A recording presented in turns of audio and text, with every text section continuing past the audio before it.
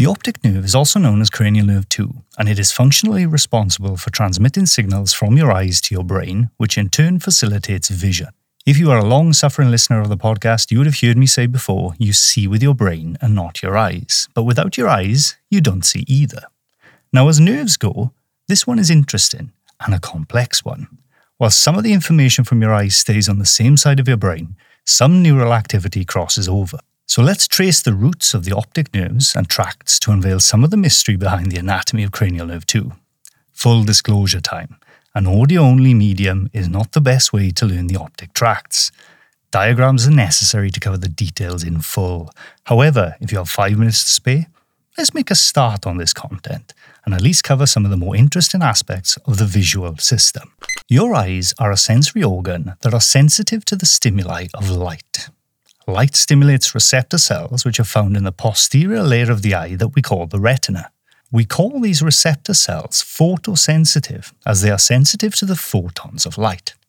You have two main groups of receptor cells: rod cells that are particularly sensitive to light and can work even in lower light conditions, and cone cells that are sensitive to colour, or specifically the wavelengths of light. These cone cells do not work in low light conditions, which is why many things look black and white in moonlight.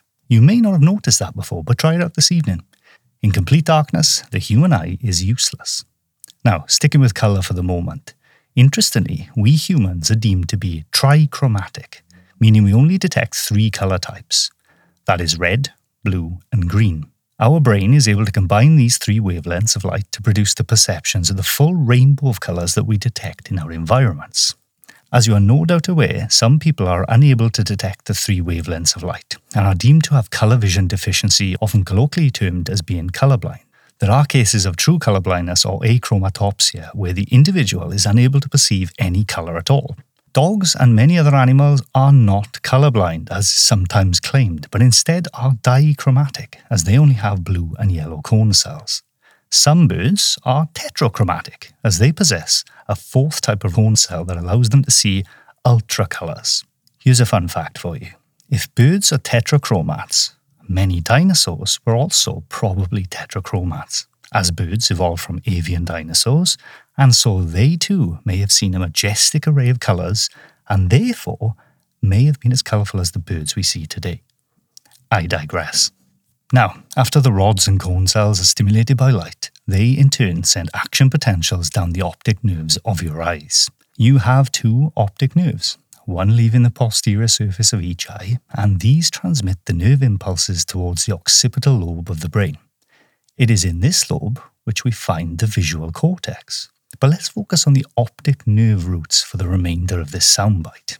Okay, so the eye itself is housed inside the orbit of the skull, and the optic nerve leaves this orbit to enter the cranial cavity via a small round hole called the optic canal.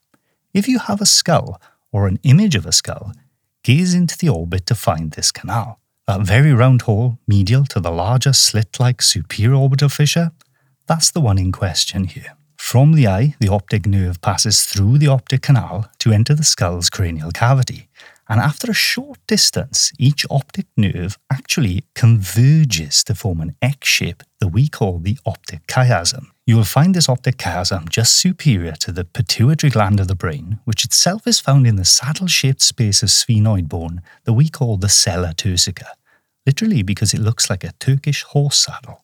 Now we're on the home stretch for the optic nerves. From the X-shaped optic chiasm, the nerves again divide to form a right and left optic bundle of fibres, which we now call the optic tracts. And from these optic tracts, axons are sent to multiple different parts of the brain, including, but not limited to, the visual cortex in the occipital lobe. Okay, let's take a step back now to visualise the bigger picture.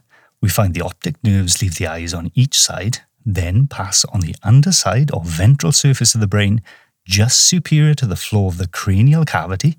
The optic chiasm is found above the sella turcica, and the optic tracts, after a short distance, actually penetrate the midbrain before branching into various areas of the brain.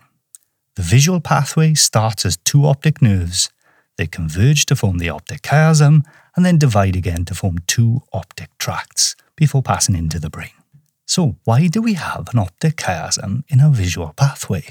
Well, the sensory information received by the retina doesn't all travel down the same-sided optic nerve or to the same side of the brain for that matter. Instead, if we divide the retina into a nasal and temporal half, with the nasal side being closest to the nose, hence its name, and the temporal half being closer to the temporal bone or your ear, we observe that the information from the nasal half of the retina travels down the same-sided optic nerve, let's say the left for argument's sake.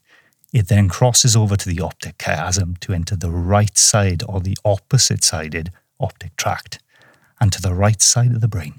However, the temporal half of the retina doesn't. It stays on the same side all the way to the visual cortex. But why, you may ask? Well, as is often the case in anatomy of the wise, we look to evolution and embryology for our answers, and there are a couple of theories. The visual map theory, in which it is postulated the optic chiasm helps correct the inverted image that is projected onto our retinas by the anterior eye. Or the twist theories, in which the head of the embryo of all vertebrates seems to twist in utero. Either way, we know it is important, as every known vertebrate over the last 500 million years possesses an optic chiasm. And when it breaks, well, that's a story for another time.